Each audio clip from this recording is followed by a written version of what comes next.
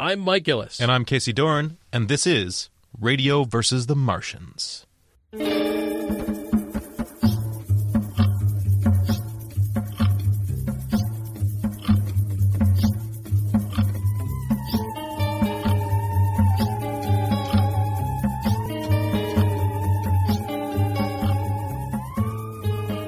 This month, open world video games.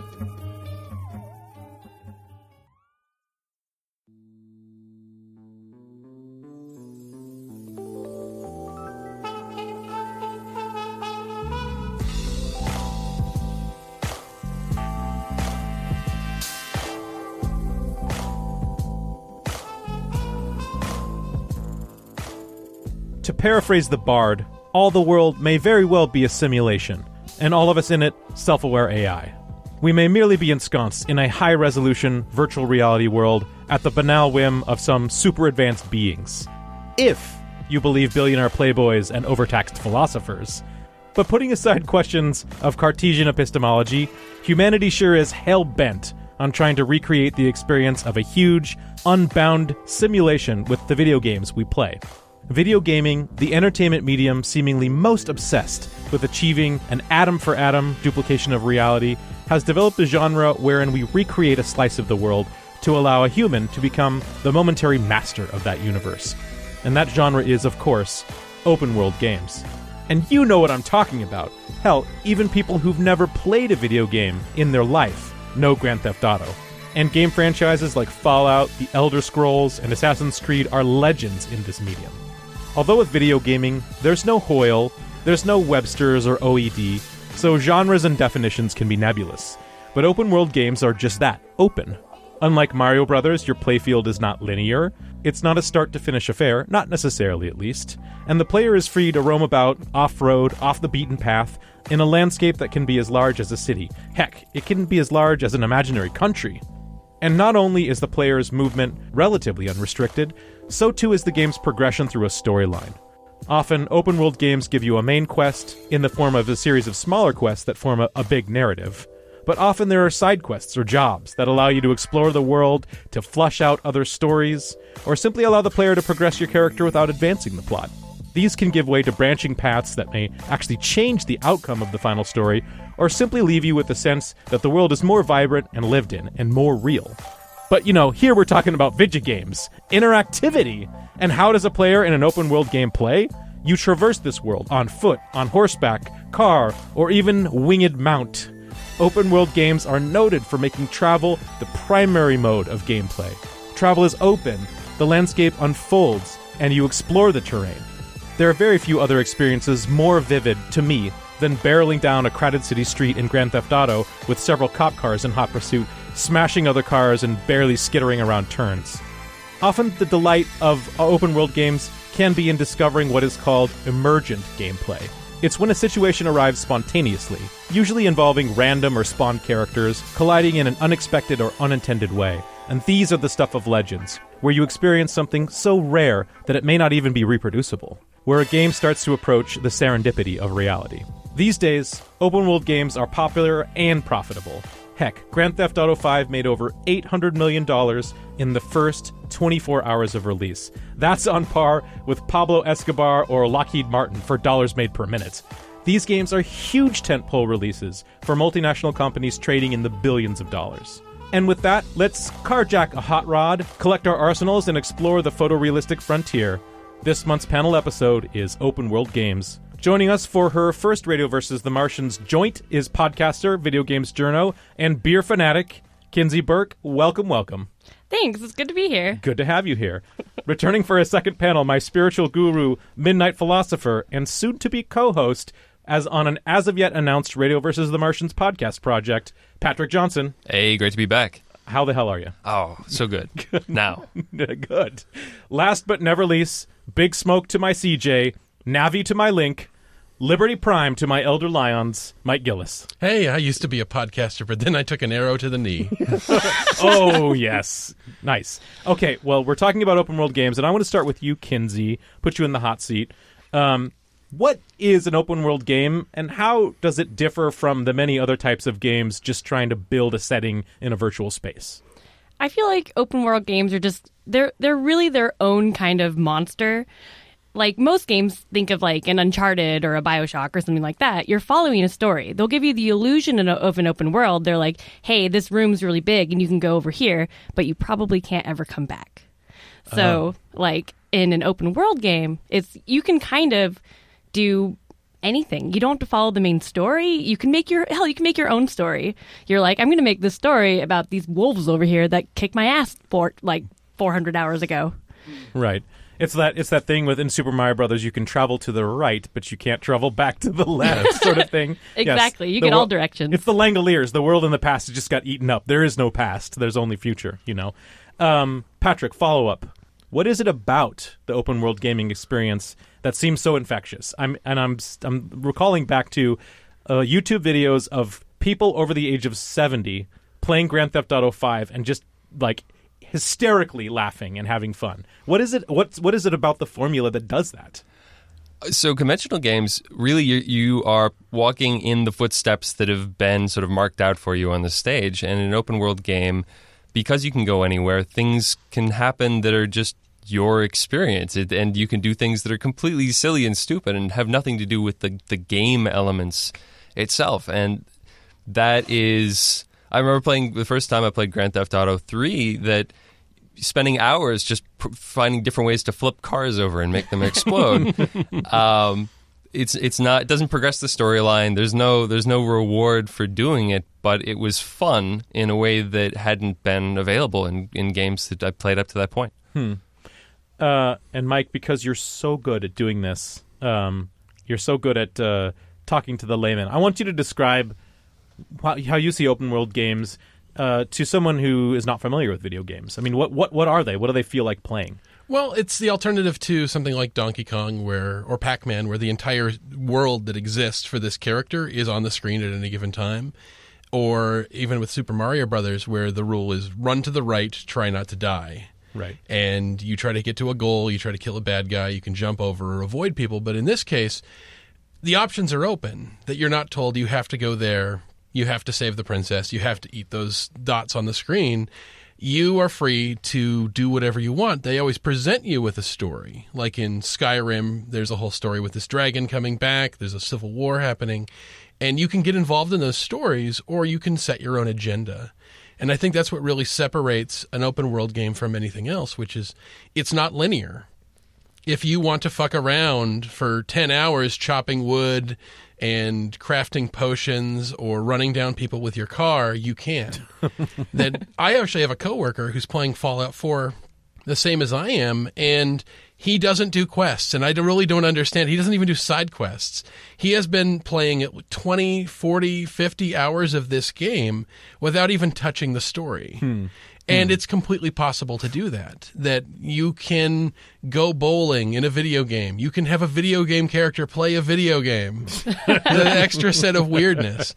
I got really good at the Tetris knockoff game they had in Grand Theft Auto 4. Yeah. So I basically am playing a career criminal who is just going into a bar and going up to a video game cabinet.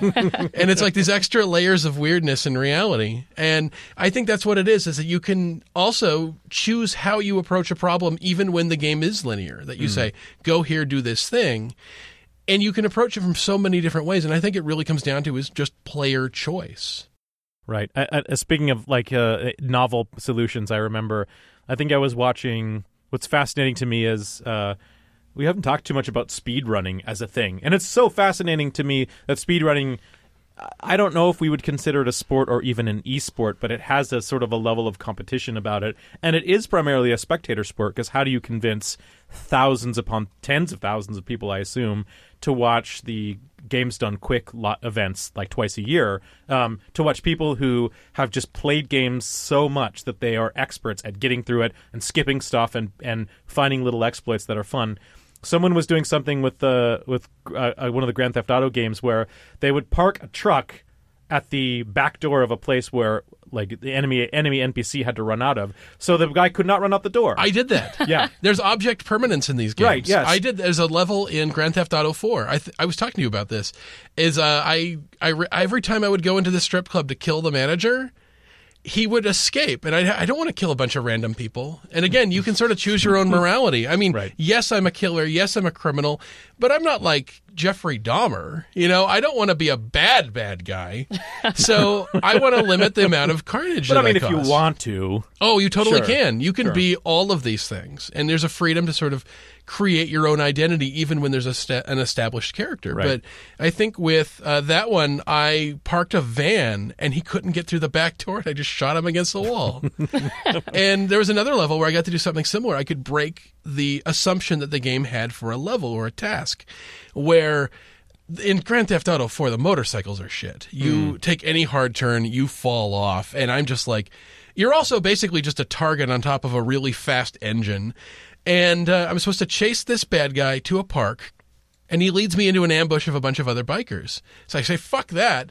I'm not taking the motorcycle they've left for me for this mission. I'm taking a car. Right. And I drove the car there. Not only was it easier to steer really fast after this guy, when I got to the park, I could just run all these bikers down with this car. And I'm in this bulletproof suit of armor. Nice. It's great. Nice. It's so great. That brings up to the first point that I had, which is it's the people who design and make open world games have this challenge, right? The idea that behind anyone who wants an open world game is that you make just that, an open world. So they have this idea of balancing the freedom with balancing a game, right? Because you can obviously make a virtual world where people can walk around and do stuff, but that may not actually move the needle enough for people to want to play it.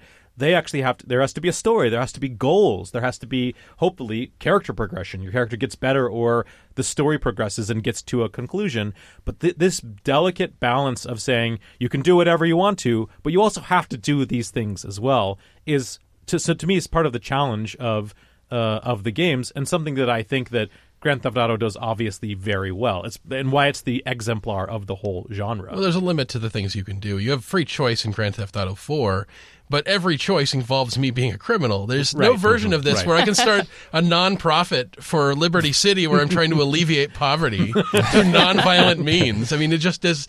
There's no version of this where I get to just choose to be outlaw Josie Wales and turn this life away. Right. I Right. actually think between Grand Theft Auto 3, which was the first one that was done in 3D, to the more recent versions, there's been a loss of freedom. I think that the quests that you take are more scripted, that there is a correct way to do things, and a lot less room to sort of subvert the original goals of the game designers, which is too bad. You can have an incredible amount of sort of linear feel in an otherwise open world game, depending on how you structure it, and in order to make sure that people aren't cheating your system by just running over all of your gangsters instead of having a motorcycle, some of those freedoms are not always given to the player. Yeah, like a lot of them, when the level or the mission starts, you're already on that motorcycle. Yeah. So to Right. get off and get into Right. a car, it would just defeat the whole purpose. They're like, oh, he got away. Like, Yeah.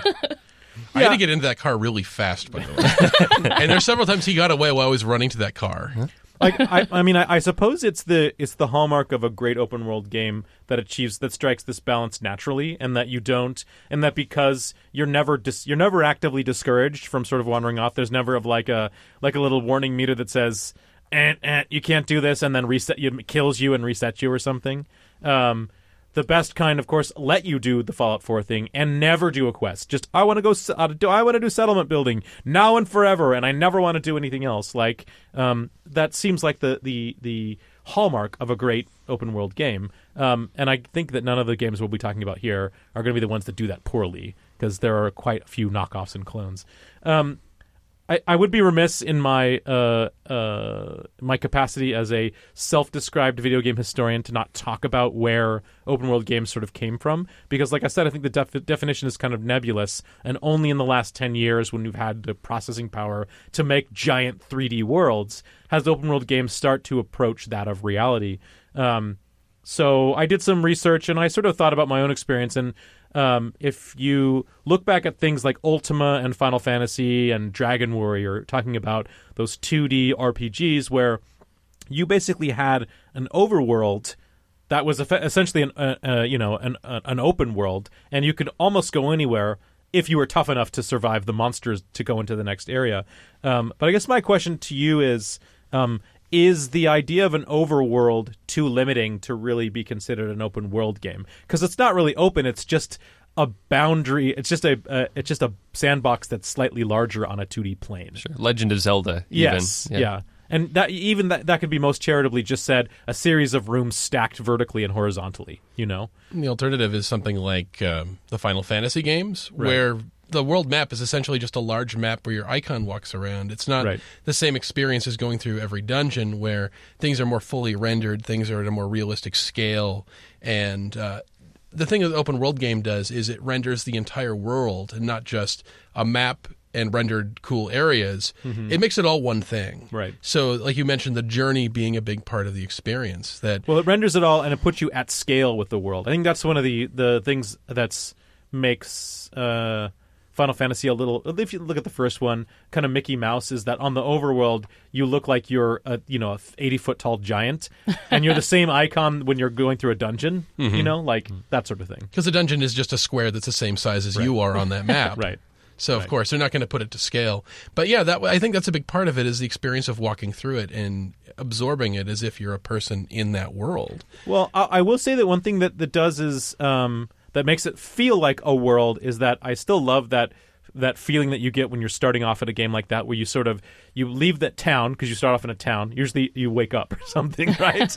And you go into the map, and you venture out, and then the world is so big and scary, and you get your ass kicked, and you scurry back to the inn, and you have that sort of you are exploring by virtue of the fact that you have to be powerful enough to sort of quest on further and further and further, and when you do so, you start discovering more of the world that exists and more of the lore that exists. That's why I think there's a good parallel to be drawn between that and something like Skyrim. I think so, because I mean, like when I first started playing Final Fantasy games, I didn't have a Skyrim to compare it to. Right. So I assumed that's what an open world game was. And a lot of Final Fantasy games, like, you can go most places, if you're strong enough, or, like, you don't have an airship yet, so you can't get over that mountain, right? Like, there's always some sort of physical barrier, But I don't know. When I first started playing Final Fantasy games, I was like, this world's fucking huge. Yeah. Like, yeah. Definitely. But yeah, I think it does. There's a sense of immensity that you didn't get with other games at that time. And I think, if anything, Final Fantasy as a series has kind of regressed away from that. They don't have a world map or a sense of exploration anymore. I think they've kind of ceded that to these open world games. They've sort of made their games a more specific genre. And that part of that game has kind of become its own thing, the idea of traveling. So you're playing a game technically without playing the game. You're kind of going between playing the game. Right. I know that there's parts of Red Dead Redemption where just riding your horse through this prairie is a beautiful, almost relaxing experience, and occasionally gets interrupted by a random event like, "Mister, come help me, they got my wife." And then, and you have to save his wife from getting hung, or somebody leads you into an ambush, or somebody broke their leg and they need you to help get them to town, or they're being robbed. I mean, there's all these little things that sort of happen, but there's something almost peaceful about walking through even the destroyed world of Fallout. Sure. And being able to experience it while nothing is really happening. Because, I mean, when we have things like movies and video games, too, they want to have you do something at all times. But that off time sometimes becomes weirdly therapeutic. It becomes part of the game. Even the post-apocalyptic future can be therapeutic. it can. I fully agree, yeah. And I mentioned this word before. So I hear the open world games and the idea of a sandbox used almost interchangeably sometimes. And I guess an open question is, are all open world games sandboxes, and vice versa? Are all sandbox games open world games? I say no, not all sandboxes are open world. I mean, you could say that BioShock is a sandbox. There's a limited amount of space, but there's a lot of things you can interact with. But it's a linear game that has, like you were saying, Kinsey, the illusion of all these choices and places you can go. I can't go to parts of Rapture until I get certain story objectives and get certain powers. And then it's basically leading me in that order, that the stuff is built to be unlocked in a certain order. But when I play something like Skyrim, I can go anywhere at any time. That if I decide that I'm going to just go north, I will go north and I'll see those Horker things, the big walrus creatures, and I could possibly go and join the Wizards College, and I can do this stuff, and completely ignore the whole destiny that I have as a dragonborn warrior who's going to save the world from Armageddon. I can just ignore that altogether, where other games don't allow you to do it. But I think there's also games that have a lot of the pieces of open world that are even made by companies that make open world games that I'd say dance on the edge of being open world, like L.A. Noire. Yeah. Oh, yeah. L.A. Noire is like a 1940s police detective game that I can drive all over. Made by Rockstar, the same people who make Grand Theft Auto and Red Dead, but I can drive all over 1947 Los Angeles, but most of it I can't interact with. That aside from a number of random cases on the radio I can get, or the actual storyline, I can't choose what order I do stuff in. I can't wander off and create my own fun to the same degree. It's beautiful landscape. But aside from getting an achievement from just finding landmarks, there's really no reason for me to go to places other than the places that the story leads me.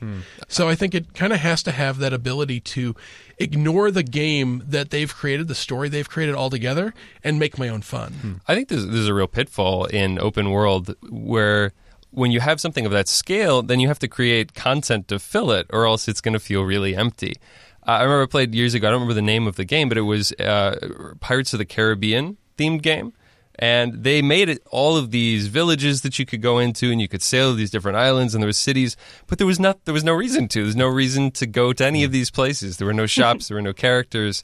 And it rang so hollow that all of this extra modeling that they did just went to expose the lack of content. In terms of the sandbox question, I think a true sandbox game is something that doesn't provide you with objective. I mean, it's something that which the point of it is getting in and just playing around. You know, Minecraft being the most obvious example. That there is an end game thing. You can beat Minecraft, but that isn't the point of it. The point is to get in and play around. And great open world games have that element that there's plenty to be had that has nothing to do with any sort of objective. That you can build your own castle and then knock it down just for kicks. It's funny because you mentioned the Pirates of the Caribbean game, and I was just thinking about some of the earlier examples of sort of open world games, especially on the PC space, are things like, of course, Elder Scrolls Arena and Daggerfall, the predecessors to Morrowind and Oblivion and Skyrim. Was a first person and an open world, but between the towns themselves were set. They had characters in them, they had story objectives and things you could buy and do. Everything in between the world was procedurally generated. So you're walking between town A and town B, and all the rocks, all the trees, all the creatures you encounter. If you loaded up the game another time and tried to do the same path, it would be completely different. So it gave you sort of and I was thinking of other sort of predecessors, like Starflight was a sort of a space exploration game where all the systems were procedurally generated. So every time you spawned a new game, you had different systems and there were different stuff in the system. So you had the freedom to like explore this entire galaxy, but of course the galaxy didn't persist. You wouldn't be able to tell a friend like, oh, if you go here, you'll find this thing that'll get you the thing that'll do it, like you can do in a Grand Theft Auto game. But I think that's kind of the beauty of it in a lot of ways, is that you talk to people who've also played Skyrim or Fallout 4, and they have stories about what happened to them, and it doesn't match your experience. Right. And that's what makes watching Let's Plays for these games so much fun, or not boring, because I can watch a speed run of Super Mario Brothers, but once I watch it that one time, there's no other way to do that other than to do it slightly better. And with a lot of this, you can make your own fun. I've seen there's a YouTuber who goes under the name of Many a True Nerd, and what he does is do playthroughs of Bethesda games, usually the Fallout series, and specifically gives himself a restriction. Like he did one called Kill Everybody, where his goal was to kill every single human being and monster on this map. And sometimes it means having to complete all of their quests. So and then they become non-essential to the game, so you can kill them. And then trying to kill them in a bizarre, ironic way. And it's little things like that, or doing a game that he did where you only live once, where I have one life bar, I refuse to heal myself, I refuse to go to sleep. And even though over time my character naturally heals, I will have my own health counter over here so that I can try to make it through the game on a single life bar. And if I want more experience points, I have to gain a level. And seeing if he can survive it, and you see him play really cautious, cowardly games. But also pacifist runs. Right. Pacifist runs are such a great thing because I think that they've given people the opportunity to create their own game within this world. And I think so that's much a big so part of that it. game designers are putting achievements in their games for pacifist runs and making accommodations for that as well in the way that they design them.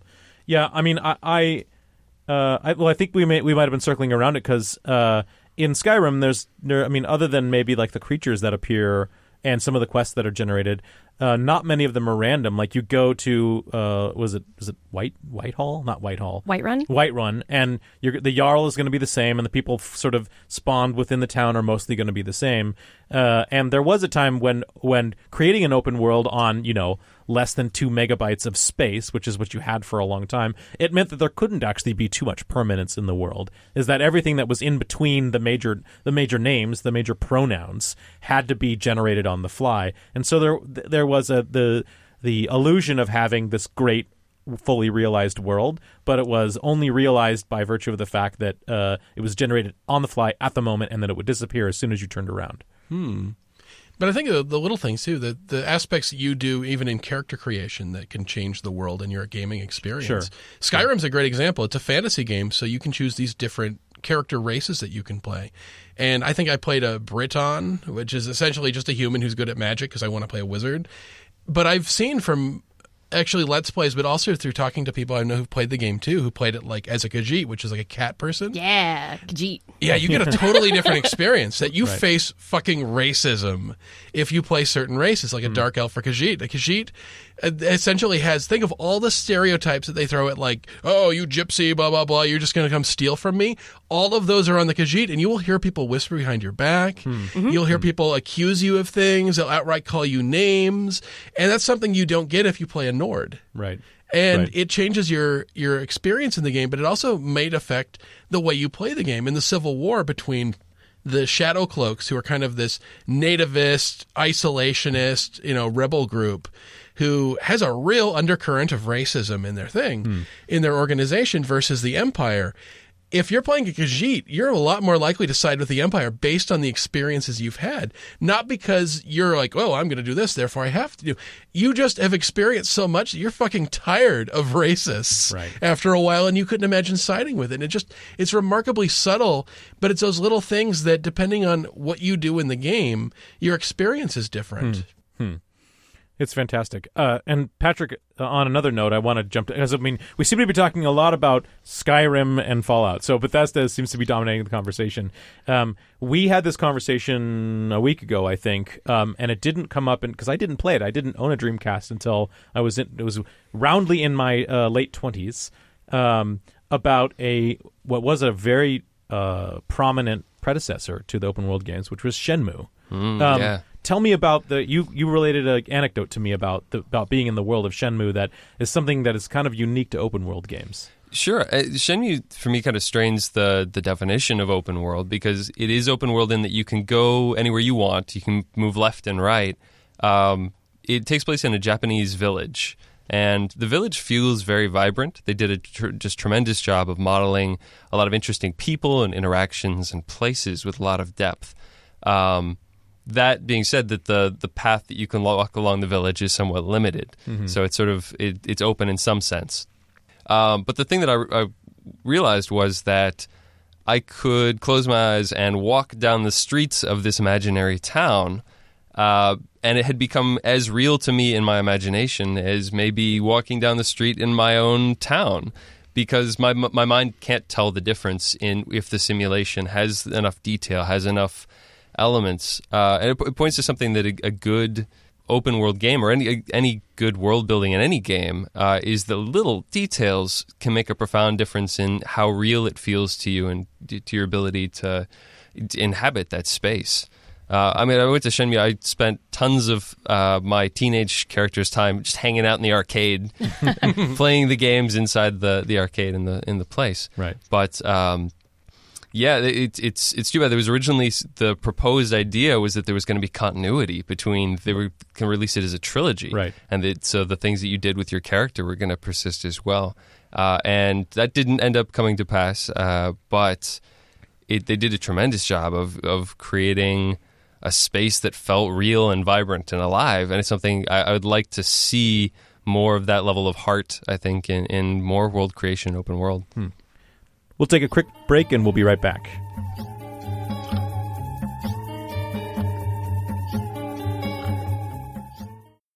Justice League International, Bwahaha Podcast, a new monthly show chronicling the adventures of the JLI era by Keith Giffen and J.M. DeMatteis. We'll be going issue by issue in release order, tackling the core Justice League title, Justice League Europe, and the quarterly book. Along the way, we'll take time out for special episodes covering various spin-offs, cartoon appearances, the infamous TV pilot, and much more. So join me in an ever-changing roster of guest hosts as we celebrate your favorite JLI members, such as Martian Manhunter, Batman, Dr. Fate, Black Canary, Fire, Ice, Maxwell Lord, Oberon, Captain Marvel, Rocket Red, Captain Atom, Mr. Miracle, Guy Gardner, Booster Gold, Blue Beetle, Nort, and many, many more. Justice League International, Bwahaha Podcast, coming March 2016 as part of the Fire and Water Podcast Network. Want to make something of it?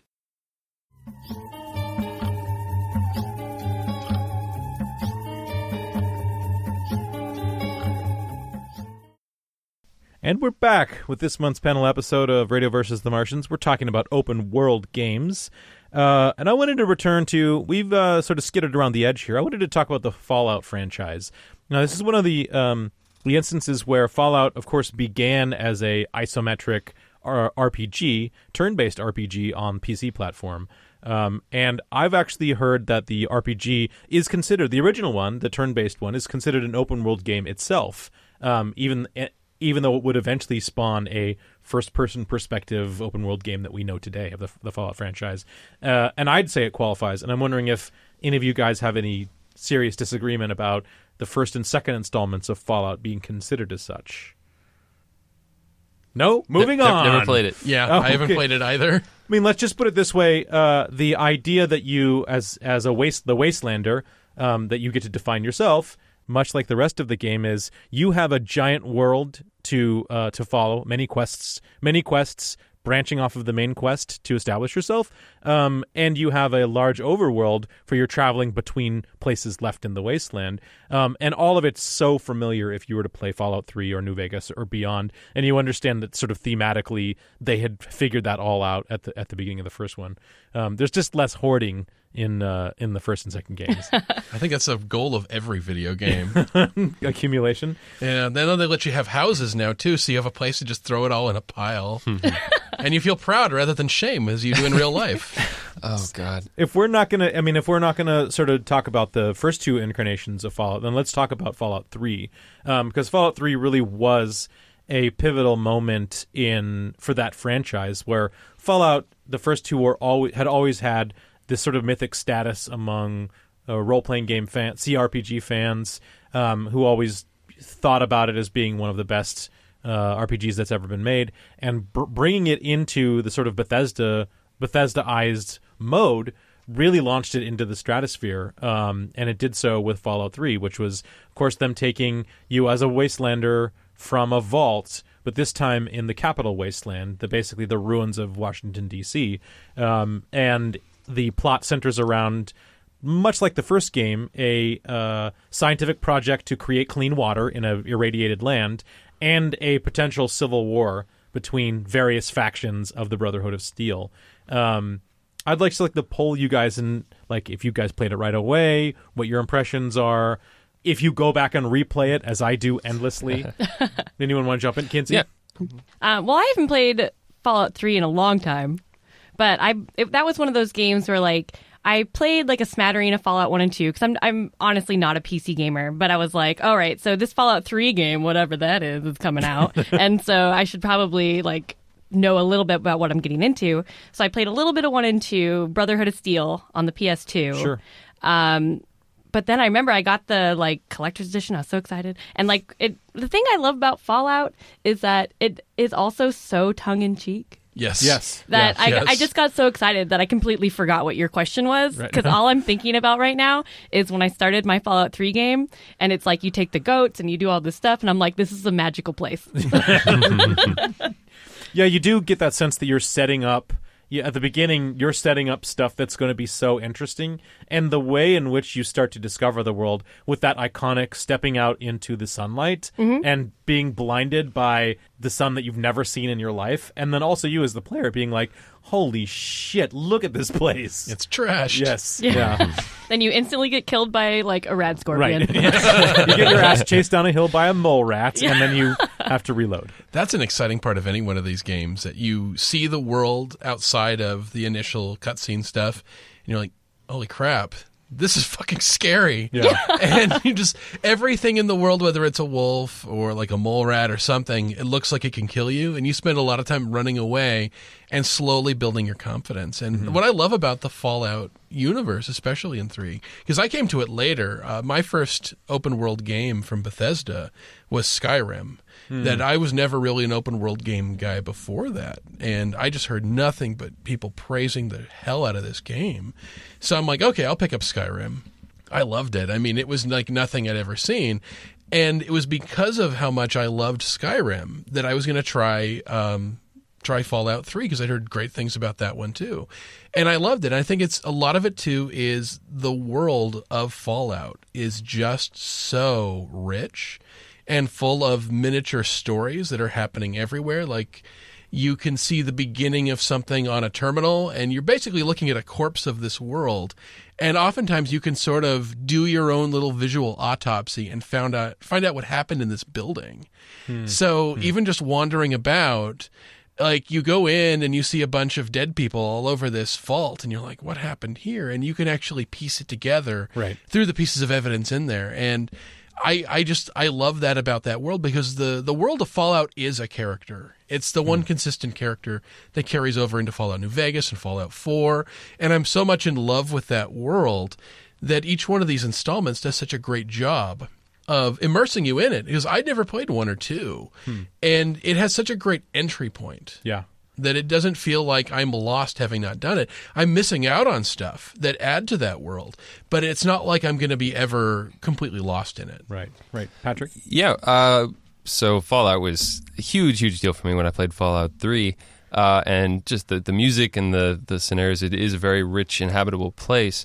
Going back and playing it after I've played even just New Vegas, it's funny because even though it is an open world game, the places where I can't go feels really obvious. Oh, yeah. There's a lot of times when they put a pile of rubble in your way, just right where you need to go. And so there's places where they sort of trench you into a certain path to go to a certain place, which is frustrating for me in a game where you're reveling in the freedom to be able to go and do whatever you want. Right. One of the things with open world games, you talk about running from the rad scorpions, that's kind of fun is that you encounter sometimes some of the same adversaries over time.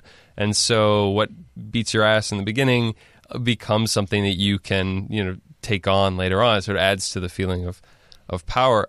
Did any of you guys if you played New Vegas, did anybody cheat run to Vegas?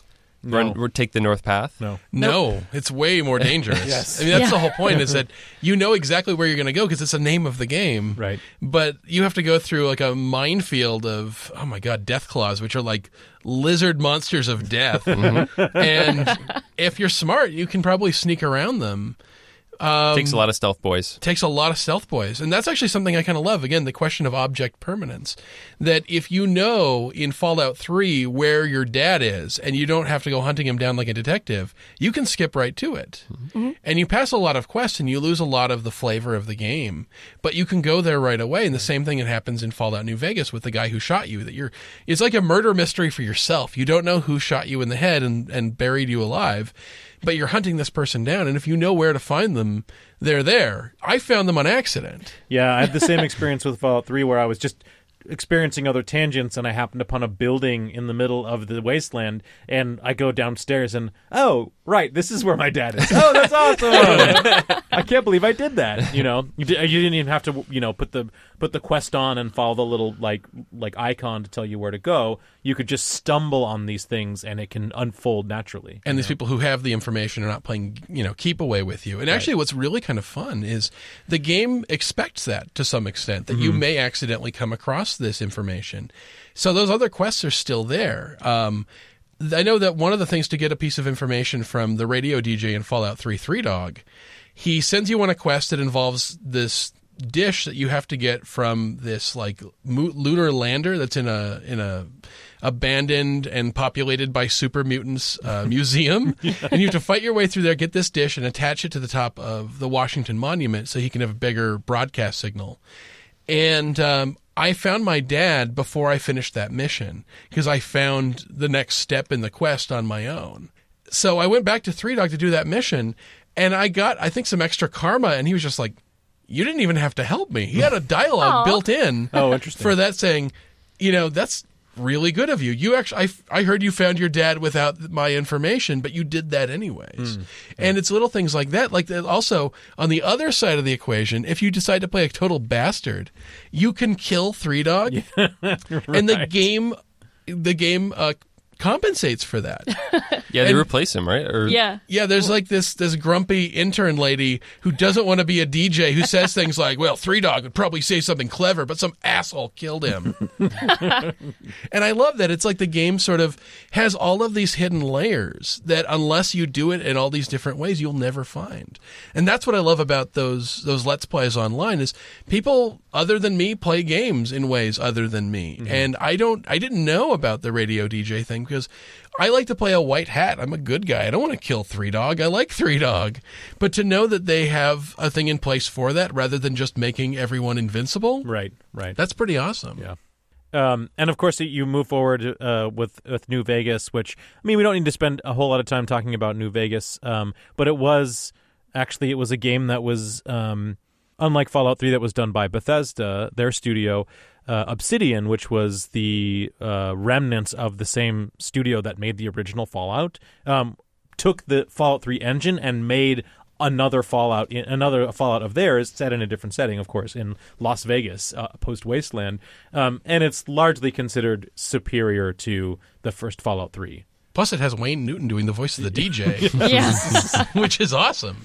I guess the one thing that my gripe is that they had so fewer songs on the radio than they did for Fallout 3. But I mean, I think it wasn't. You guys agree that it was an overall much better experience going through New Vegas, even though it was less original because you didn't get that sense of like just complete marvel at what the world was. But it was different, and it did feel better. Somehow being in the world felt better in New Vegas. There's a lot more. There is more detail. There's both. It felt like more scope. You can wander huge swaths of this open wasteland, and the places where you can't go doesn't feel as obvious. If more of a sense of expanse. But then there's also more detail. If you go to the Strip, right? You go to the remnants of Vegas. There's a lot going on with the sort of the culture inside the different casinos and the politics between the different factions. Is more complex and I think richer than anything that you found in 3. It was sort of the next iteration.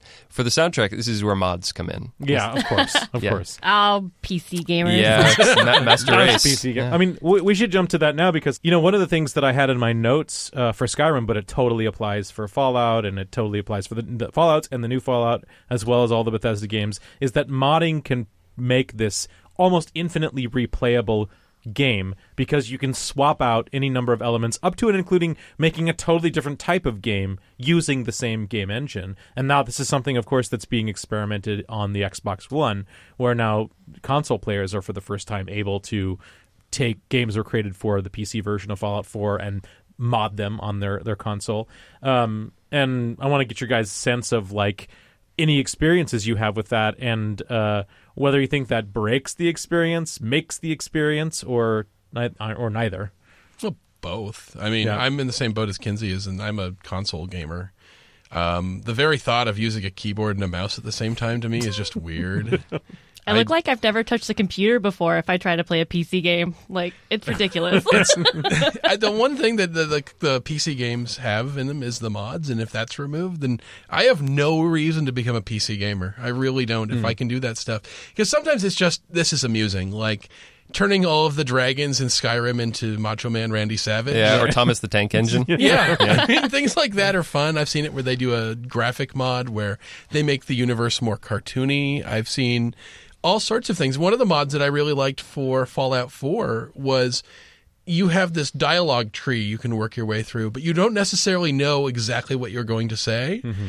And changing it so instead of choosing a sarcastic remark, you find out what that sarcastic remark is. Because sometimes you think you're just being funny, but you end up saying something really hurtful. And I'm like, I wish I hadn't said that. Right. Yeah, I mean, sometimes they're benign. Like for Fallout 4, the mechanic that I really find the most grating is when you get a settlement and you've populated it, then you're doing other stuff, and in the middle of exploring or being in a battle, you get an error message that says, your settlement is under attack. And so you have to if you don't want shit to be fucked up and you don't want people to die and your settlers to be unhappy, you kind of have to fast travel there as quickly as you can and help them fight off the menace. And that kind of busy work is. So I got a mod. The one mod that I played with is the mod to turn that off. Is that once you have a settlement, there are no attacks. It's fine. You can go about your business. I like settlement attacks. I just like not knowing. I want my settlement that I've spent a lot of time building rocket launchers and turrets and guards who I've armed really well. I like to know that they can defend themselves without me being there. Right. I'm not that fucking vital to the running of this place. And I think that was my big beef with the way it was done. It was just if I don't show up in a certain amount of time, it's sometimes in the middle of a goddamn dungeon and I can't come back in time. So wouldn't it be kind of nice if I found they fought it off and know that my 300 plus defense rating means something if I'm not there? I so wish they did that in the console. Something even a dice roll kind of thing where it's maybe they can do it themselves. Right. And just have it let me know instead of just nope, failed. Yeah. Damn it. My settlement was awesome. Yeah, it's I'm the only person in the world who can fucking do anything. Yeah. It's Preston Garvey has another mission. I'm the fucking general of the Minutemen. Can I please delegate? Yeah. It's you work for me. How about you go deal with those people who have the kidnapped kid? You're a hero. Why don't you do it, Preston Garvey? There's a bunch of these NPCs with Minutemen uniforms just walking around now. Let's just send 3 of them over there. Yeah. Let's do that. So maybe not everything you're looking for is modded yet, but it will be. Yeah. That's the beauty of mods, is that games that are years old only get better, and sometimes things that you've always wanted them to have, there are elements that can get integrated and breathe new life in them. For me, the most modded game I've ever played, I played Skyrim. I have I don't know, 600 hours, 700 hours in Skyrim, and I've never beat the main storyline. See, that says something right there. Yeah, absolutely. And my favorite time that I've gone into it, I put in mods so that you can freeze to death. So there's exposure mods, and you need to eat, drink, and sleep. And one of the things I realized is that they actually put in, there is food everywhere in Skyrim. There are cooking systems, there are inns distributed all over the place, and there is no reason to ever use any of those things. And so by modding it in a way that actually makes the game harder, all of a sudden I'm stocking up on cheese wheels, and there's all of these game elements that have no purpose because survival in that sense is not a big part of how they designed it. But to me, it makes it richer, makes it more fun, makes it more challenging, and makes the place and the environment and the character feel more real by adding that stuff in. And you're right, because I saw there was a survival mode mod for Fallout 3 that I played very briefly because it was very hard. And now I'm hearing about Skyrim, because in Fallout 4 they had an update where they basically provided a survival difficulty level where you could do that. So the thing about mods is that even if console players are blissfully unaware of what's happening, is that they eventually roll through and become design elements either in the same game or later games. Is that inevitably they're doing things that are so revolutionary, or at least they're at least honing paring down sort of the things that are the most fun, that they're going to influence further games, later games. I think it's true. There's another thing that Fallout 4 did that Fallout 3 didn't have, which is the crafting system. Right. Where you are really a hoarder in Fallout, that you're taking stuff out of garbage cans, and most of the time you're just doing it so you can sell stuff to either fix your weapons and armor or buy ammo. And that you spend so much time collecting, like, old newspaper, hat, and you just have all this crap on you. And what I love with the crafting system is suddenly it's not useless. It's not stuff that I just sell right away because I need the cloth from that hat. I need the glue from this thing, or I need adhesive. And like, oh my God, an aluminum can. I don't have any aluminum. Yeah. And it was the weirdest thing. I think this is how deep into playing Fallout 4 I was, is that Sam was working on stuff for this very studio. And I went with him to like Home Depot, and there's a bunch of copper pipes, and I went, oh, I need copper. That was my reaction. I'm like, oh, shit. Like, I need that, because you're constantly building on your base, or you're building weapons and armor, but it made all of these things that had just been a bunch of useless garbage that you just exchange for money into something that is valuable, and things that are rare. Like when you find that little thing of Wonder Glue, you get so excited. Right. I both loved and hated that about Fallout 4. Mainly my like kind of obsessive personality, where I'm like, oh, I can build settlements. These are going to be the best fucking settlements ever, you know? But then it'd be like tin can, aluminum can. Yes. But then I found myself constantly having to fast travel back, because I would constantly be over encumbered, because I have like 500 cans and like all this other crap on me. But then again, if you look at it a different way, I'd be building my settlements and I would run out of steel. Yes. And then I'm like, well, scavenging mission time. But then every time I couldn't leave something behind, I guess is what I'm trying to say. Like, I'm on a story mission. I don't have time for this shit. I can't turn around and go back. But I'm going to pick up that microscope. I need that microscope. That shit is gold. Not literally gold, because that's stuff too, but oh my God, when you find a microscope. Any sort of science lab and you walk in and there's like multiple, you're just like, yes. It does. It doesn't just make random stuff it weighs this much, it's worth that much, that you get in Fallout 3. Each thing actually becomes an object that has a purpose that you can take apart. It's so exciting. But I mean, Fallout. I mean, we've been just talking about Fallout 4 in general, and so it's important to sort of, obviously, the things that it did really well. One of them was took crafting elements that had been a staple of other games. It kind of, I think, really refined the FPS gunplay that started off really poor in Fallout 3 and got better by New Vegas. And then settlement building, which was, I guess, their nod to sort of the fervor of around Minecraft, is that they were sort of letting people build their own persistent villages and whatnot. But settlement building actually changed the way I played Fallout. Oh, I'm sure. It changed my relationship to the world. But I would contend, and I think there was a groundswell of people who had criticism about Fallout 4, in that the meme was, you took the RP out of my G. You know, and you compare the sort of the complexity of the missions, what you can do, what you can achieve through dialogue and through your various skills or your attributes, through quests. They kind of almost they nerfed it, I guess you could say. Well, the game mission stuff, but I'd say there's actually more R and or P. And it was stuff that wasn't happening in the game. It was stuff that was happening in my head. I completely agree. I felt way more attached to the settlements, instead of like, in some games you like liberate a settlement. Like you'll go and there's a handful of enemies and then, yay, the settlement's liberated. Good job. Yeah, I'm leaving now. But in this one, I felt like I had such a stake in it. Like, you know, Hangman's Alley was my marketplace. Spectacle Island was my weird destination dive bar that I made. Like, it gave me such a different, like, flavor to work with, and it made me feel way more attached to the world. I guess the thing that I'm pointing to, and I certainly felt this. I mean, I love Fallout 4. Unfortunately, I haven't played Far Harbor. I have not. It's good so far. I haven't dove into it yet.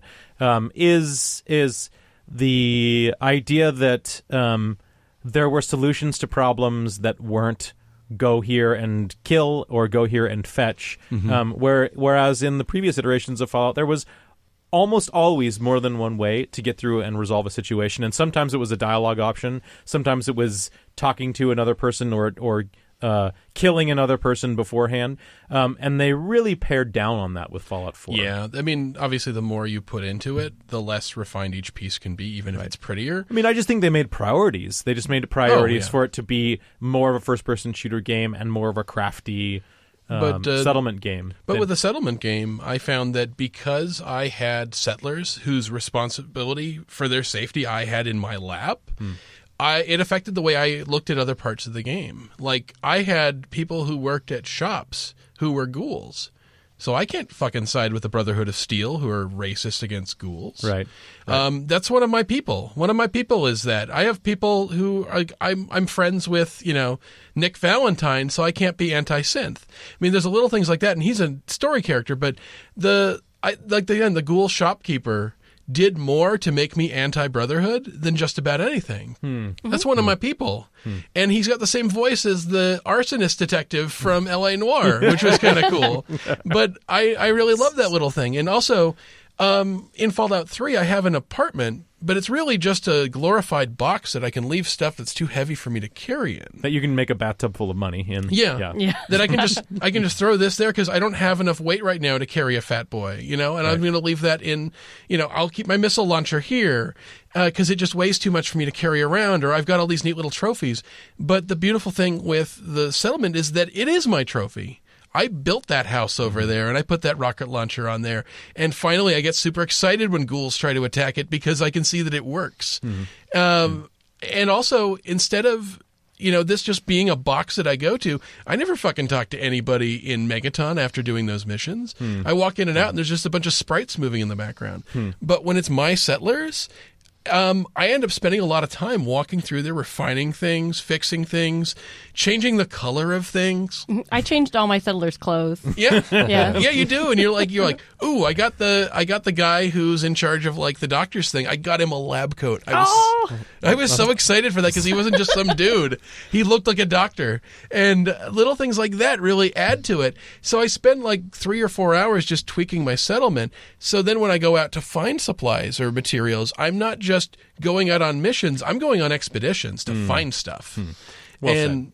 I'm like a part of the world rather than just this interloper who wanders through it and kills people. We're talking about the importance of object permanence in open world games. It occurs to me most of them have that to a degree, but it's not in Skyrim. You can't go blow up a wall with magic, and if you could, when you come back, the wall would be back because those changes aren't recorded in memory because the world is so huge. But with the settlement spaces, you do create an environment where your impact on the environment is permanent, and that I think is huge in creating a world that is relatable. Is to be able to make your mark on it and have that mark stay there. Right. And it's a goal, it's an ambition that you're seeing in more games, and not many games have, I think, fully delivered on that promise yet. And I think that transition to, especially with the Fallout universe, because Mike, you and I have talked about post-apocalypse as a thing can be a little hard for some of us to take when we don't like ruminating on the post-apocalypse, but there's something about building a settlement and people being happy in the settlement that makes you feel a lot better about this shithole of a post-nuclear the world isn't future. Broken. I can have an impact, and the world is better because of it. Not just because in an intangible sense that people have clean water now, but it's like there's a bunch of people that I could look at that I'm responsible for who are safe because of me, and they got a job farming because of me, and I'm excited that I can now afford to build that large water purifier. Well, we would totally be remiss if we didn't spend this time over in the next most obvious franchise to talk about, and that, of course, is Grand Theft Auto. It is the one that started them all. I'm surprised we didn't spend any time before talking about this, but maybe it's because it's not that interesting. No, that's not true.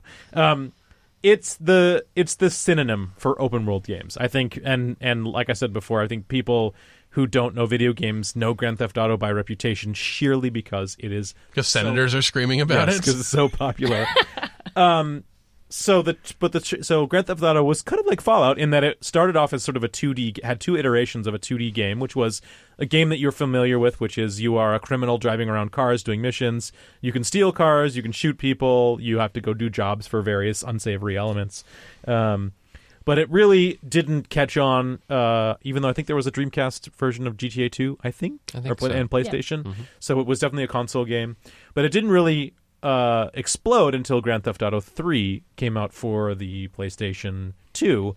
And I think that changed everyone's perceptions of what could be possible in a video game in terms of it being open, these emergent elements, and creating a world that was just fun to run around in. So I think the first thing that I want to talk about is if anyone wants to pick up the topic, is how is the difference between playing something like a Grand Theft Auto 3, where there is the sort of the scintilla of a story, but you have a silent protagonist who just goes along with whatever, serves whoever he wants to, and you're really just led along by the leash, and it's just window dressing to create this goofy world and to create some pretty heroic, spectacular stunts that happen in between.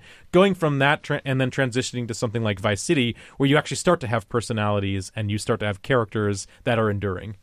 Well, I think that's always the trade-off. I mean, you see that in games now, that in a Bethesda game, I get to choose everything about my character, including their name, what they look like, that they have the personality I want them to, within limits, of course. And then you have something like, say, Witcher 3, or you have the Grand Theft Auto games, where there is a protagonist who has a name and has a personality in cutscenes, and I kind of have to navigate and interpret that personality. That Niko Bellic is a character who has a personality, but I get to choose whether he's a psychopath or not. Right. Whether he enjoys the things that he does, or whether he revels in it and maximizes the carnage. I think you can go kind of both ways, and I think one of the things I found that I didn't expect with Grand Theft Auto 5, which was the first version of this series, that you had multiple protagonists, was that two of them are pretty standard Grand Theft Auto protagonists. You have Franklin and you have Michael. Michael is this former career criminal who's going through a midlife crisis. He's in witness protection. He does not like his life. Things are easy, but it's boring, and his family is kind of fucking horrible people. And then there is Franklin, who is a low-level criminal working as a repo man in the inner city, who is smarter than the people around him, who's capable and wants to do more than just being a gangster. That if he's going to be a criminal, he's going to be smart. And the big part of the story is Michael taking Franklin under his wing. But then there's the third character, which is Trevor. My favorite. Trevor changed the way I played these games, because I tend to play a white hat. I try to be a good guy. I spent a lot of time, the first time playing Grand Theft Auto 4, obeying traffic laws. Because I didn't know that the cops wouldn't pull me over. There's only one way to find out. That's how I found out. And the same thing is, I would hit people with a car, often on accident, and I would apologize verbally. Oh my God, sorry. It's the Canadian way of playing video games. It is. Yes. I would feel bad. So I would I sort of interpreted Niko Bellic as this guy who, he's willing to do this stuff, but he doesn't enjoy it. And he's gonna navigate through that. And that's how I treat Michael and Franklin too. But Trevor seems to be Rockstar's interpretation of who they think their players are. Because he's just a crazy psychopath. He kind of looks like Harvey Pekar from American Splendor. Yes. Who is just bonkers. And he just attacks people. When you jump into him sometimes, he's waking up out of a dumpster. I was once thrown out of a casino while I'm jumping into his body, and he's like, "Just show me the rules where it says I have to wear pants."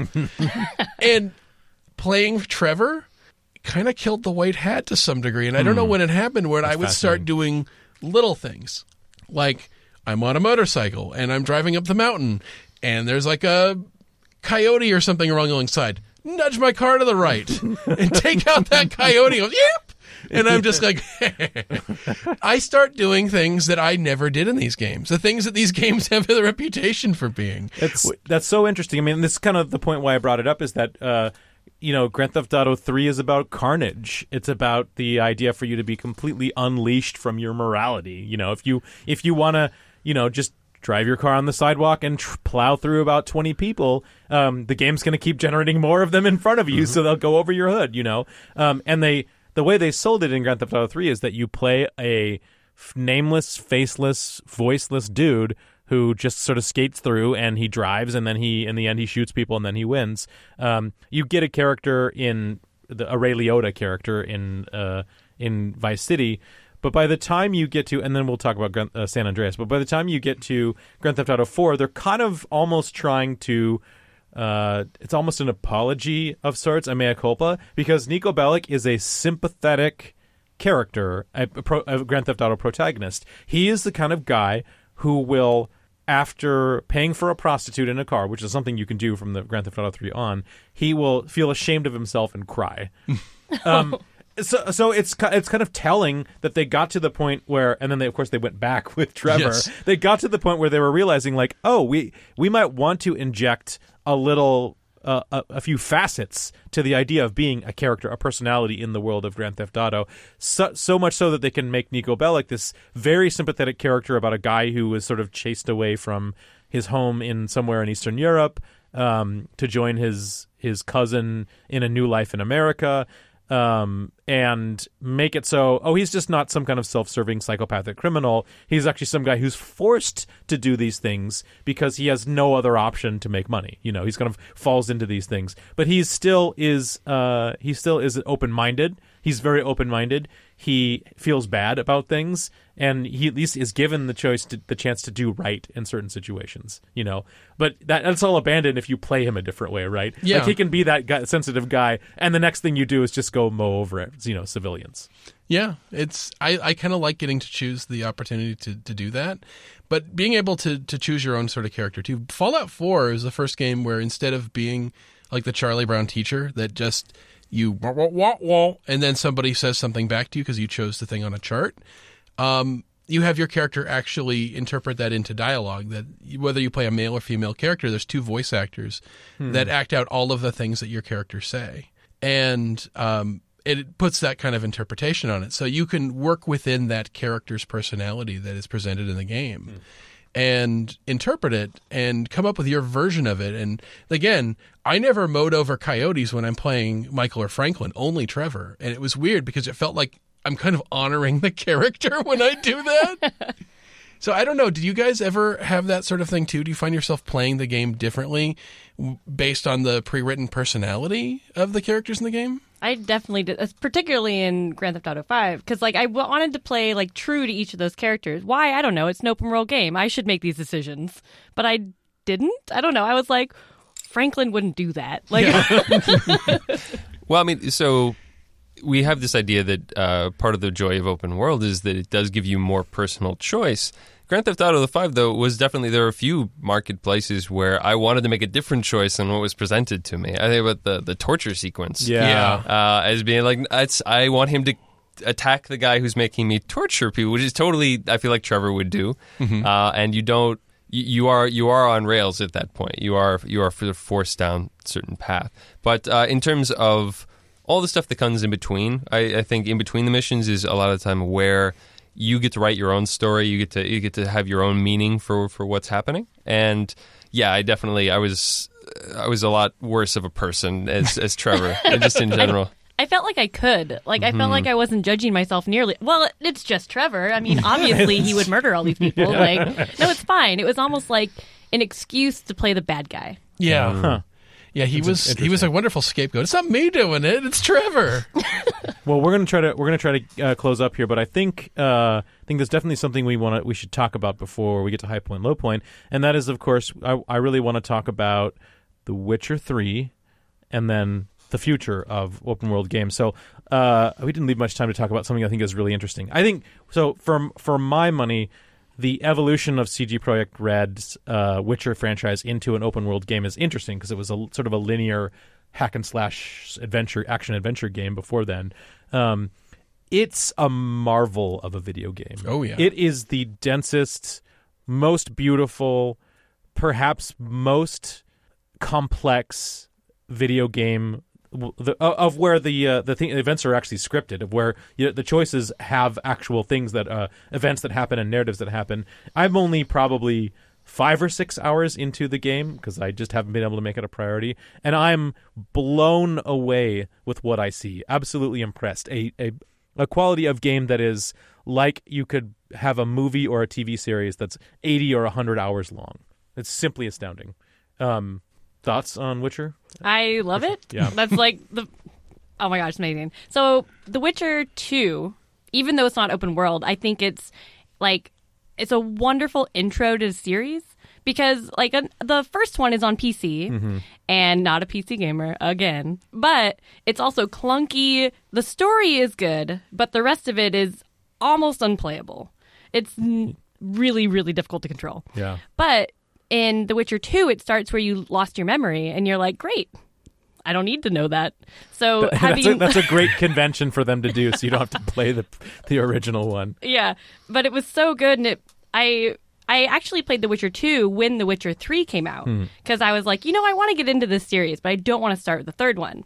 And it's short, it's not open world, it's like 20 hours long, but story-wise, it absolutely hooked me. So I jumped into The Witcher 3, and I played 400 hours of The Witcher 3. Wow. And I'm in the middle of the DLC right now. And even though, it's funny, when I talk about The Witcher 3, it's like when you play Grand Theft Auto, at least for me, when the character has their own identity, I don't say I as much. I'm like, well, Trevor did this and Franklin did this. Right. But in a game like Skyrim, I'll say I when I'm talking about it. Me too. But I find myself doing that in The Witcher 3. I'm not Geralt, but I always say it. I'm like, oh yeah, this is what I did, and it was so amazing. I feel like me and Geralt, we're like bros. But even though we're not the same at all, obviously. But I find myself, the game puts me in this position that I actually relate to this person who has nothing to do with me, is not like me in the slightest. Your world is totally different than his world, obviously. Yeah, Yes. but I don't know. I just feel at one with it when I'm playing the game. And it's so immersive, even though that's not a character I created. This is not a personality I've tailored. Right. But yeah. I think that's the thing I liked about it, too, and I'm only a couple hours into Witcher 3, is that there is an established character again, but there is such a wonderful ability to maneuver and shape that character that you're told that as a Witcher, he's just a heartless mercenary and he's gruff and he doesn't let anyone get by with anything. He's kind of like a Khajiit, too, in the fact that he's a Witcher, which is kind of a different race that's discriminated against. Yeah, so he's constantly wandering into situations where people are suspicious of him or outright hostile to him. Yeah, that you're a professional monster hunter who's only in it for the money, you don't do anything for free, that you never give anyone an easy time, that you're just like, oh, I see you've got a broken leg and there's a monster trying to kill you. You got any money on you? Right. And I guess the way I tried to interpret it is that that's his reputation. That the game is telling me that is his reputation, but I get to decide who Geralt is. And I think what I decided was that my version of Geralt is all talk, that he's deep down a softie, and that stuff where he's training the young girl is he lets her get away with a lot of stuff when I play him. But also, I do a ton of shit for free for people. Because that's my reputation. I'll grumble about it. I don't know, what's that? And I'll do all those grumpily dialogues, but I've decided that deep down, he's a good person who can easily be pushed into being altruistic. And I like, because I can choose that through the dialogue options. And I think that's the reason why you're saying I may, because I feel I'm saying I too. I love that. I feel like I get to choose who this character is, even though there's a voice actor who gets to do the performance. Well, we don't. I want to do this last bit. Everyone, just play Witcher 3. Everyone, you just don't take our word for it. Dun dun dun.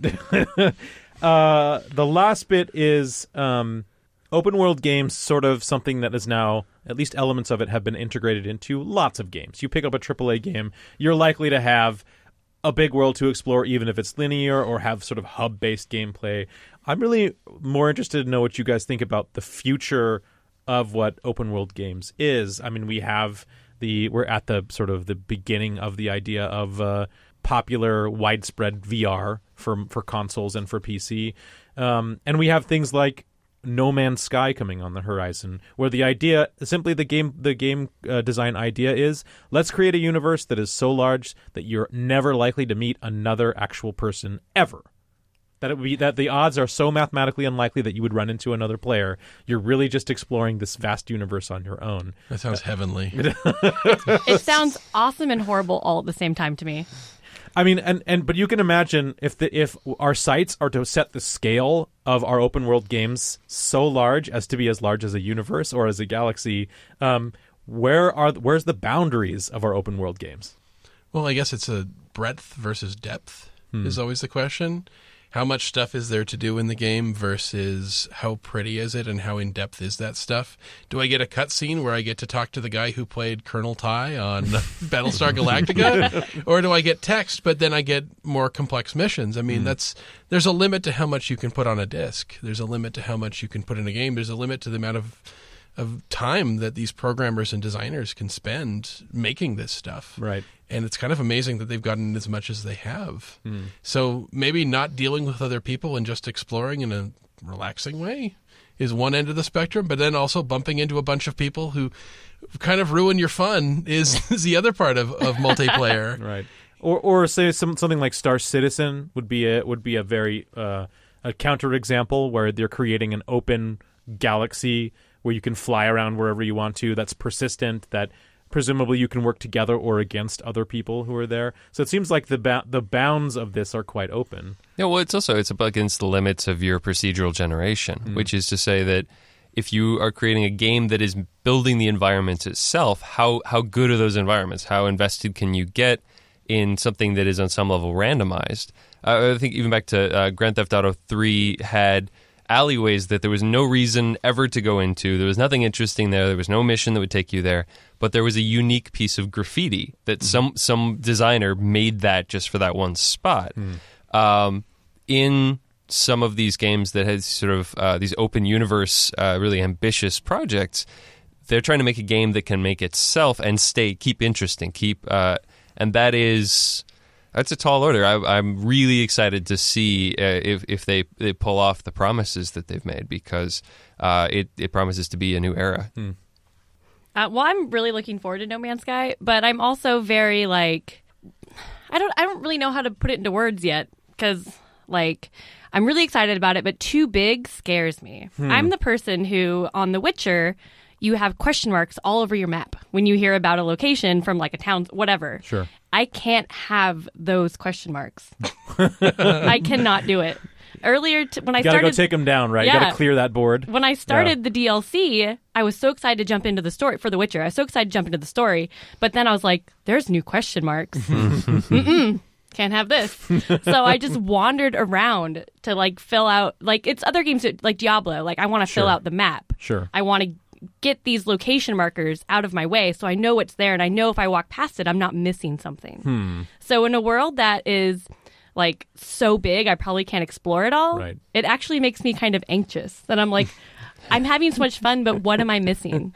Well, in the case of No Man's Sky, it's if all of humanity spent all of their time doing nothing but finding planets, we're still missing it. The world doesn't look bright for us completionists. Yeah. No. Okay, we're going to take a quick break, and we'll be back with High Point, Low Point.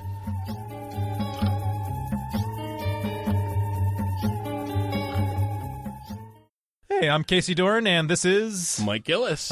And we just wanted to take a break here and tell you about something special. We started our very own Patreon page. And Mike, tell our folks about what our Patreon page means to us. Well, one of the things that Casey and I have always wanted to do is to be able to do this professionally. We know that's a way off, but we would love to be able to do this. And this stuff actually does cost money. We got to pay the piper. We got to pay the piper somehow. And by that, we mean our Coke habit. Right. And really what we're coming down to is we have made it possible that if you like the stuff that we do, that you can go to patreon.com/. Do we still say it's /. Do we just say slash now? No, we say /. Okay, so patreon.com /Radio versus the Martians, or you can go onto radioversusthemartians.com and click on the big green button either on the right or bottom side of the screen and join in. Let us know that you like what we do and you want more of it. And here's the kicker. Here's the thing. Oh, yes. We, as exclusive to subscribers on Patreon, will provide what we call Radio versus the Martians Black Ops episodes. These are occasional extra fun-size ones that if you give us $1 or more a month, you will have access to all sorts of things that are off the fucking books. This isn't fun-size episodes. They're ecstatic size. They're euphoria-size episodes. This is like when you go trick-or-treating and you get a full-sized candy bar. So this is going to be us just bullshitting with all your favorite co-hosts, having fun with pop culture, and the stuff you come to expect from us, but in an exclusive off-the-books form. And if you get caught with this, we will disavow you. Thank you so much, and visit our page on Patreon and radioversusthemartians.com.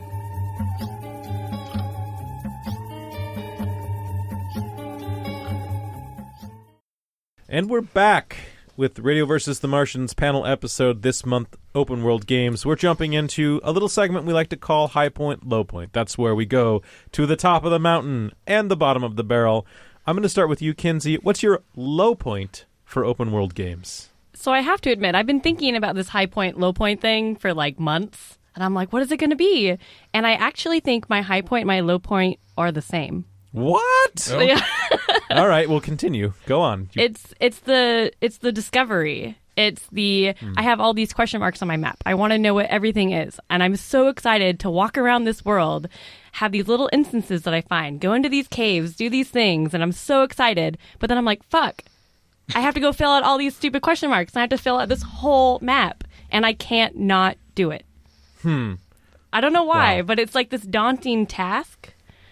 And I have to do it because I'm a completionist. And I don't want to, but I do. Because if I don't do it, I'm going to miss something awesome. And I just know it. Around that corner is going to be this cave that I never would have had a quest to go in, but I'm going to go in there and there's going to be something wonderful.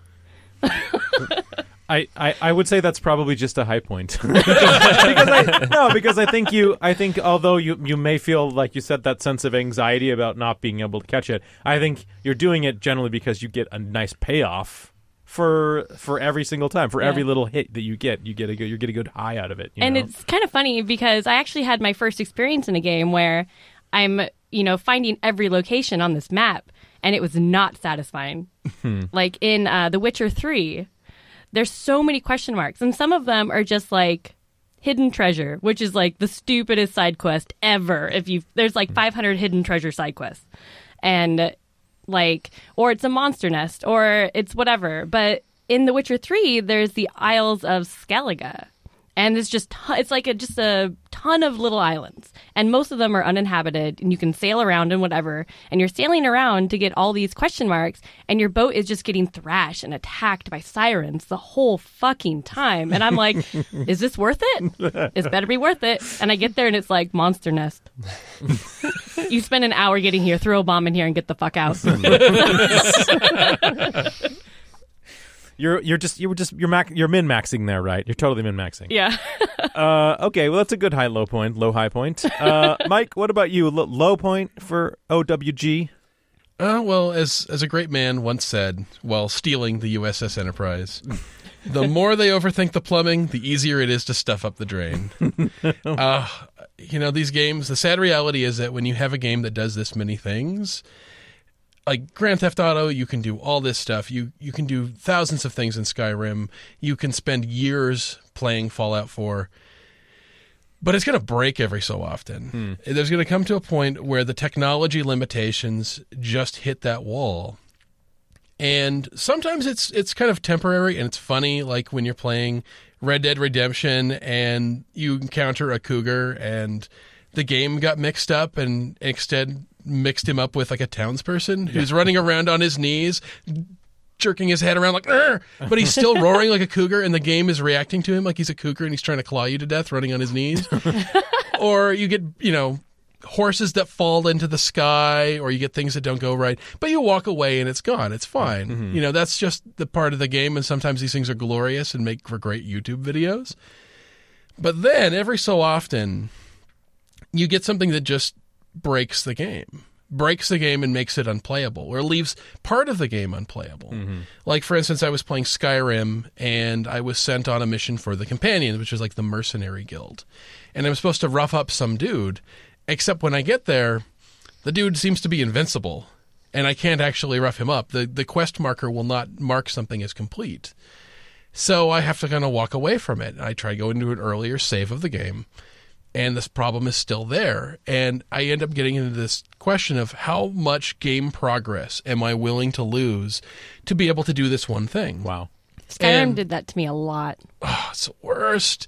And you've been playing this thing for so long, and there's so many parts of it that you don't know what it was that kicked off that glitch. And I had to just not do those little recurrent side quests for the Companions. I couldn't finish the hunting quests. I couldn't do those extra werewolf quests so I could get my cool werewolf power upgrades. I just had to walk away from it because I didn't want to lose all of this other stuff that I had done. But the worst, and this is the one that really hit me the hardest, is I really looked at even going I hit this point in Fallout 4 where I logged on one day.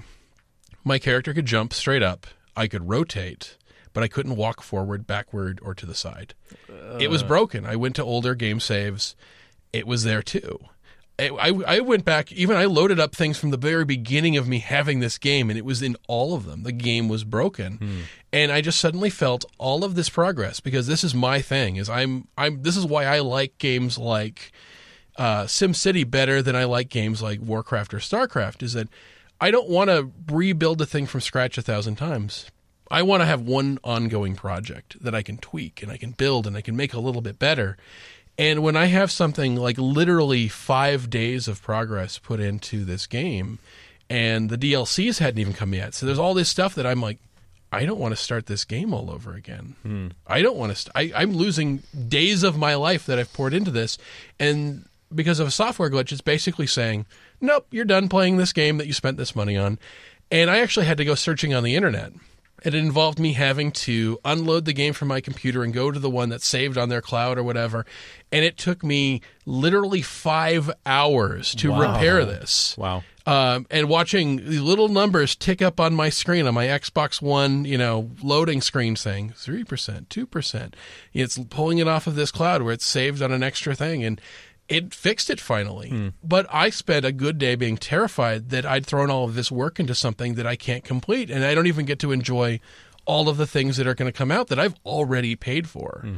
And that's the sort of stuff that, because I'm that into it, I'm going to spend the 5 hours fixing this problem.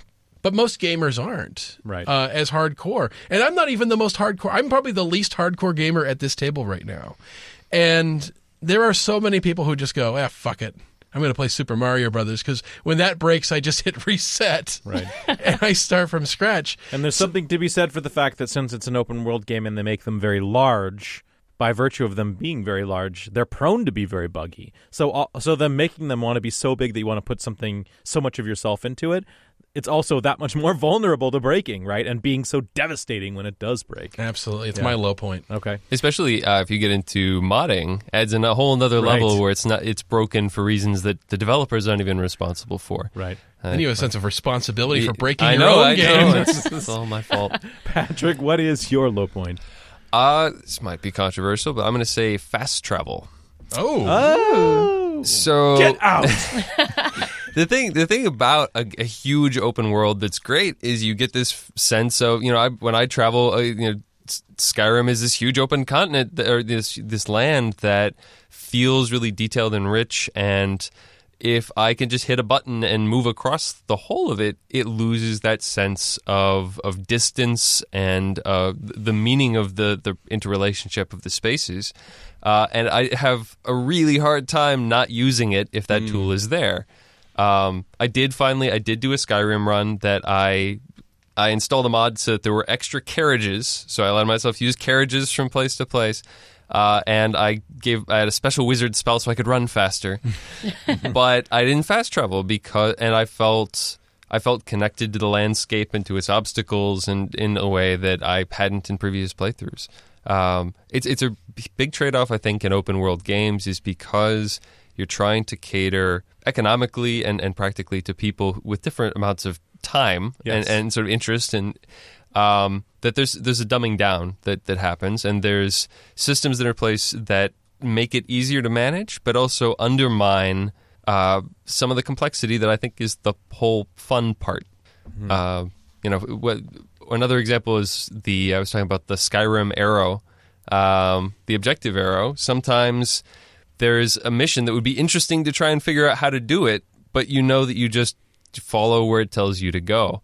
And that becomes a necessity to providing players who might not want to spend a whole bunch of time trying to figure out where they're supposed to be, but it also robs you of the experience of getting to do that all yourself.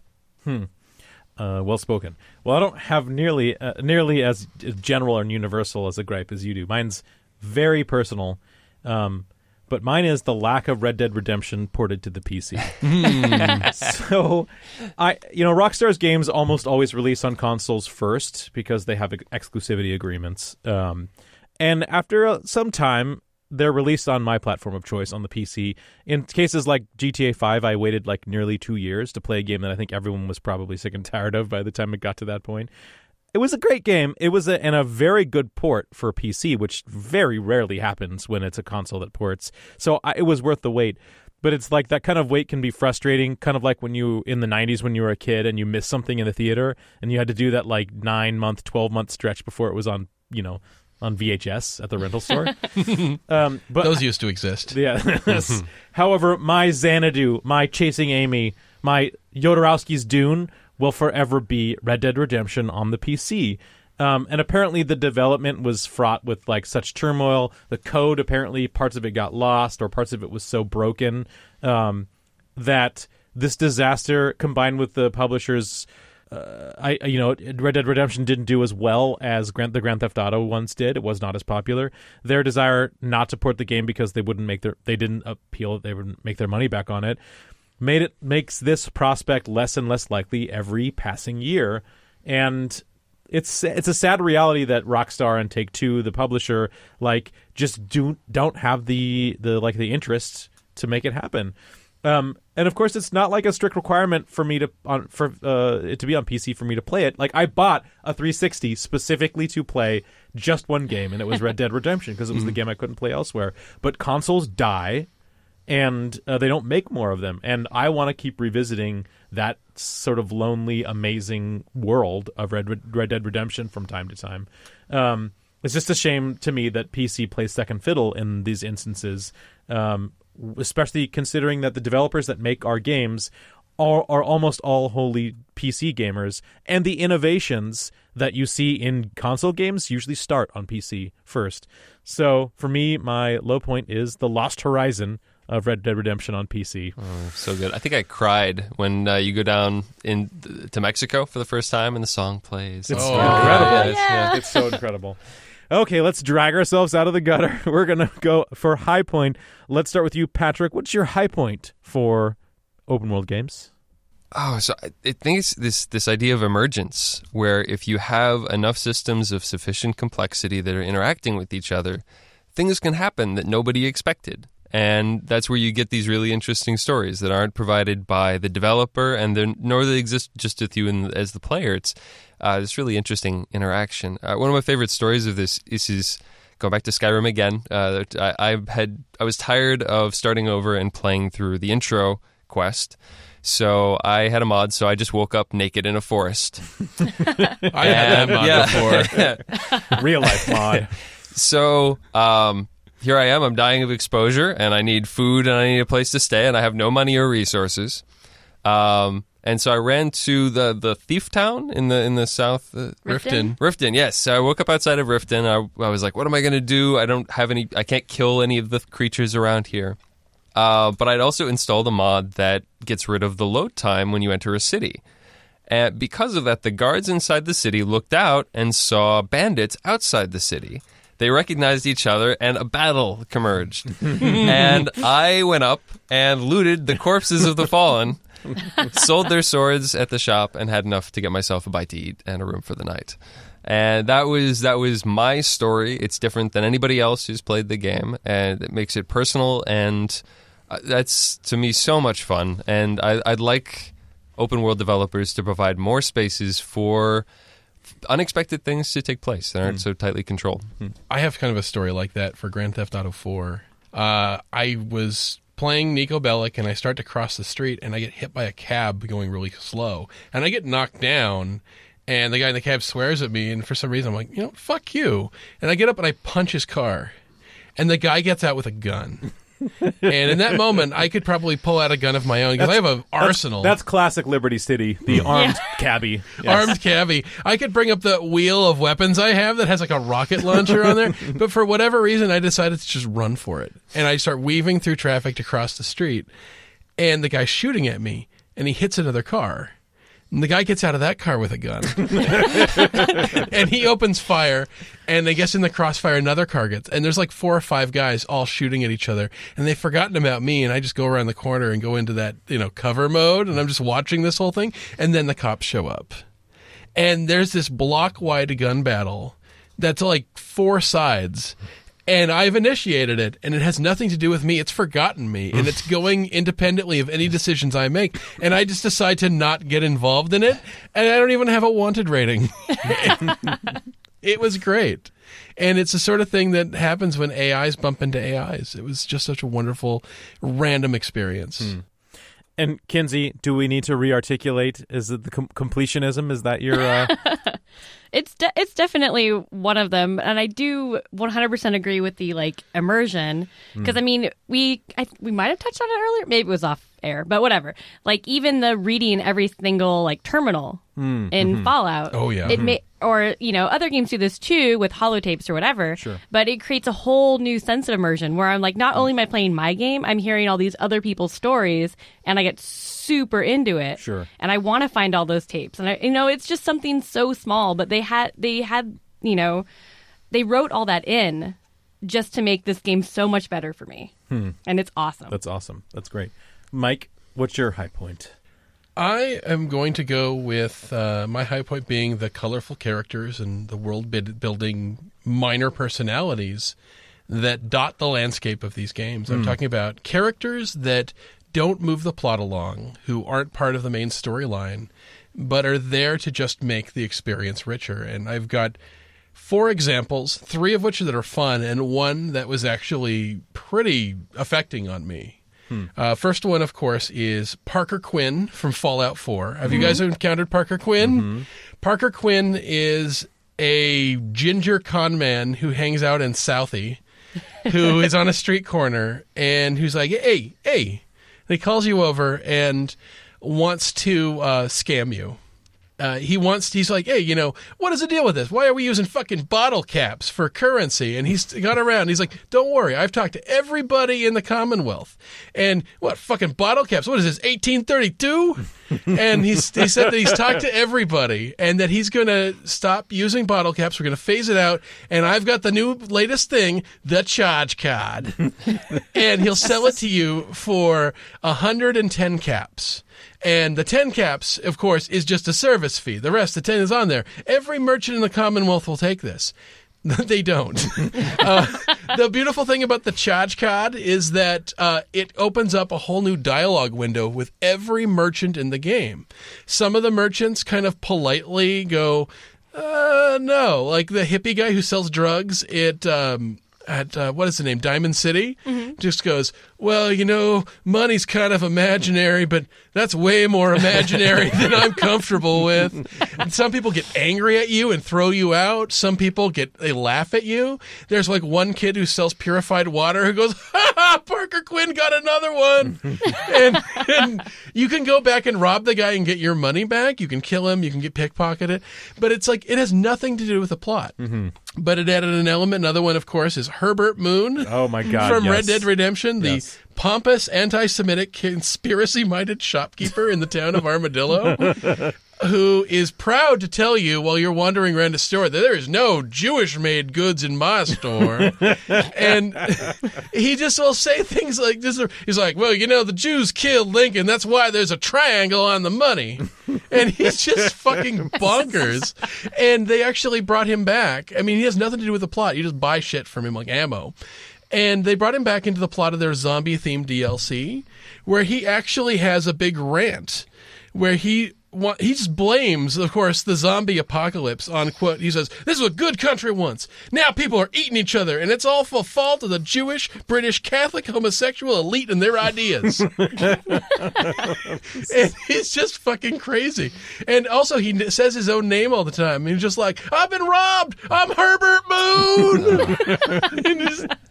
He's voting for Trump, right? He is so voting for Trump. Yeah. Or at least his great-great-great-great-grandchildren will be. The other one is Fantastic in Fallout New Vegas. Fantastic is, I guess he's the head scientist by occupation, but not by actual participation in what he does. There's a satellite array station that the New California Republic controls in the Mojave Wasteland.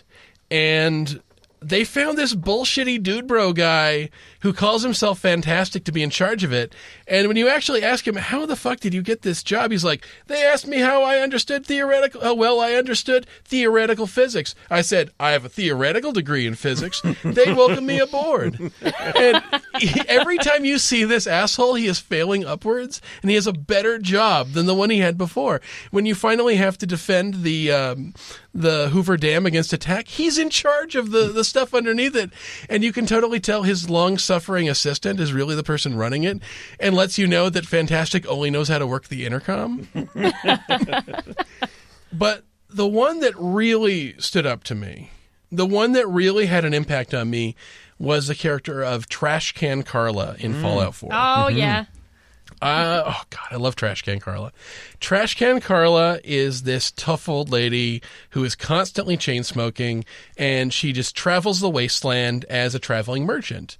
And as I started building up the Sanctuary Hills settlement that I had, she was a regular there. She would pop in, she would sell me stuff. If there was ever a time I needed to buy ammo, for the longest time I was buying it from Carla. If I needed supplies for my settlement, I'm buying it from Carla. When I find a bunch of trash I don't need, I'm selling it to Carla. And she always has this sort of attitude if she's not taking shit. She's got a very sarcastic sense of humor.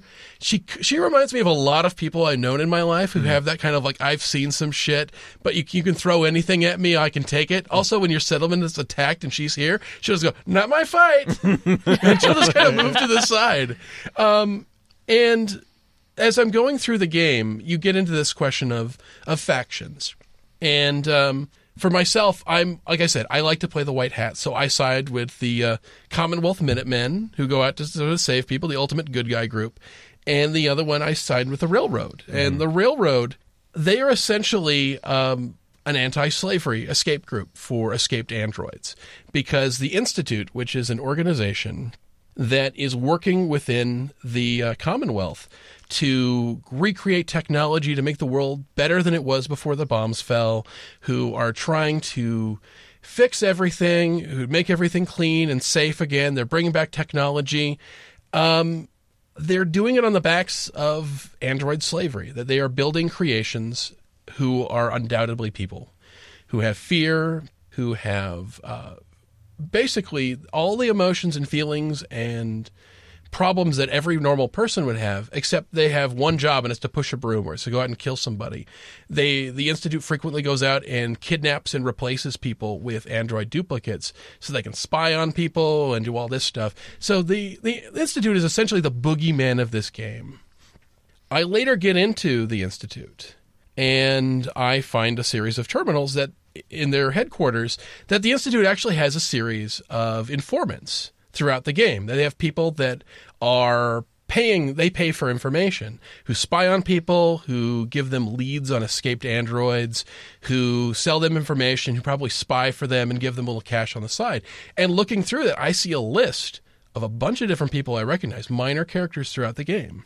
People who are acting as informants to them. I'm like, oh yeah, I know that guy. He's in Diamond City. He's doing this. Oh, I know who that is. There's that. And on the list, I see Trash Can Carla. And the bottom of my fucking stomach fell out.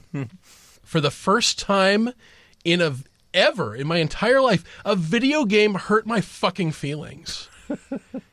I felt betrayed. I felt hurt by this character in a video game because despite the fact she's not a part of the plot, she was always there. She always had a funny thing to say. I liked Carla. And it was that moment, that emergent moment where this person, I'm saying that word person, this character, this series of sprites and algorithms in a video game became a person. I felt betrayed by Trash Can Carla, this person that I liked. I'm doing missions and going out and rescuing escaped androids and doing all this stuff and trying to be a good person. And this person is someone I let into my settlement on a regular basis, who I chat with and all this stuff. And she was a fucking turncoat.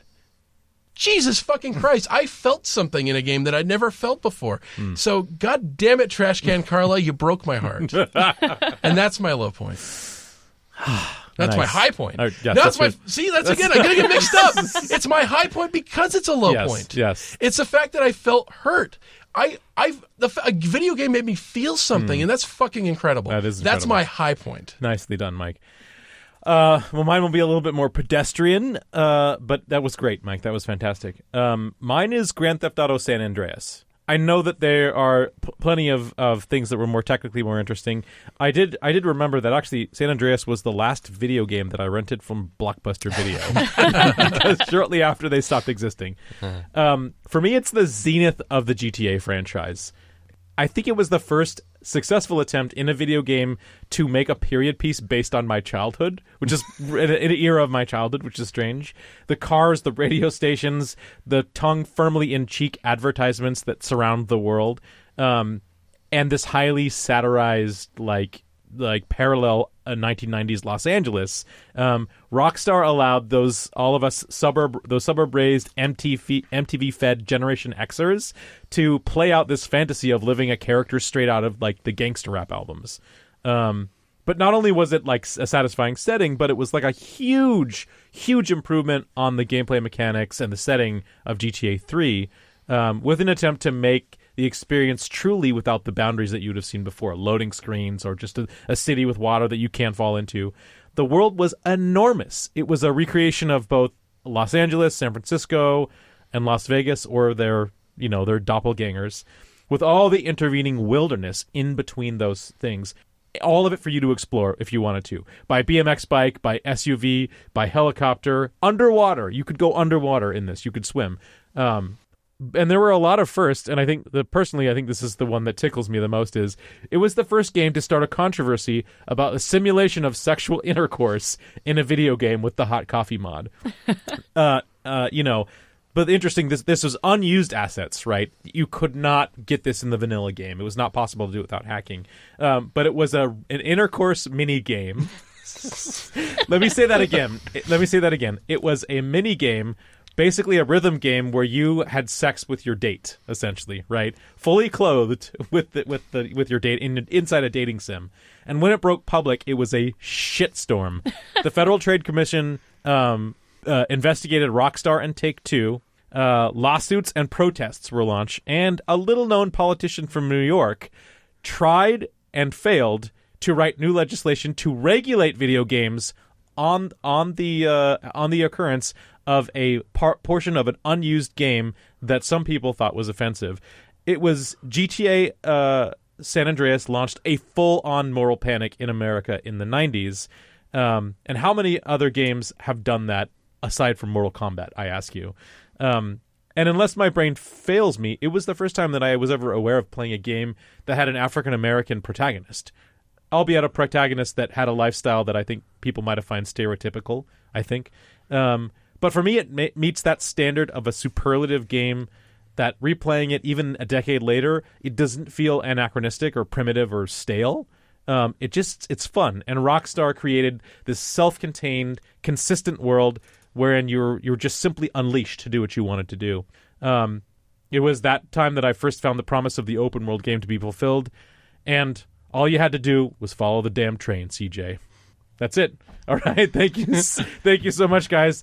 Patrick Johnson, thanks for returning. Oh, my absolute pleasure. Kinsey Burke, thank you for joining us. I hope you'll come back soon. Of course, yeah. And Mike Gillis. Hey, good to be here. Thank you, Casey. Let's do it again. All right. Good night.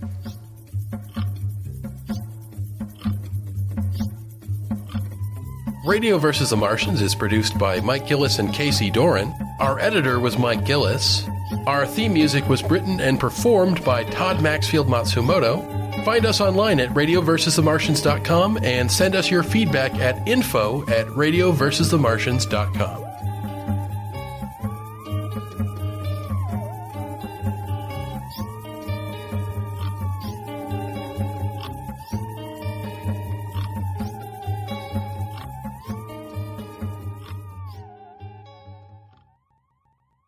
Now, as you can see from the posters that we have displayed here, many games contain content that is deeply disturbing.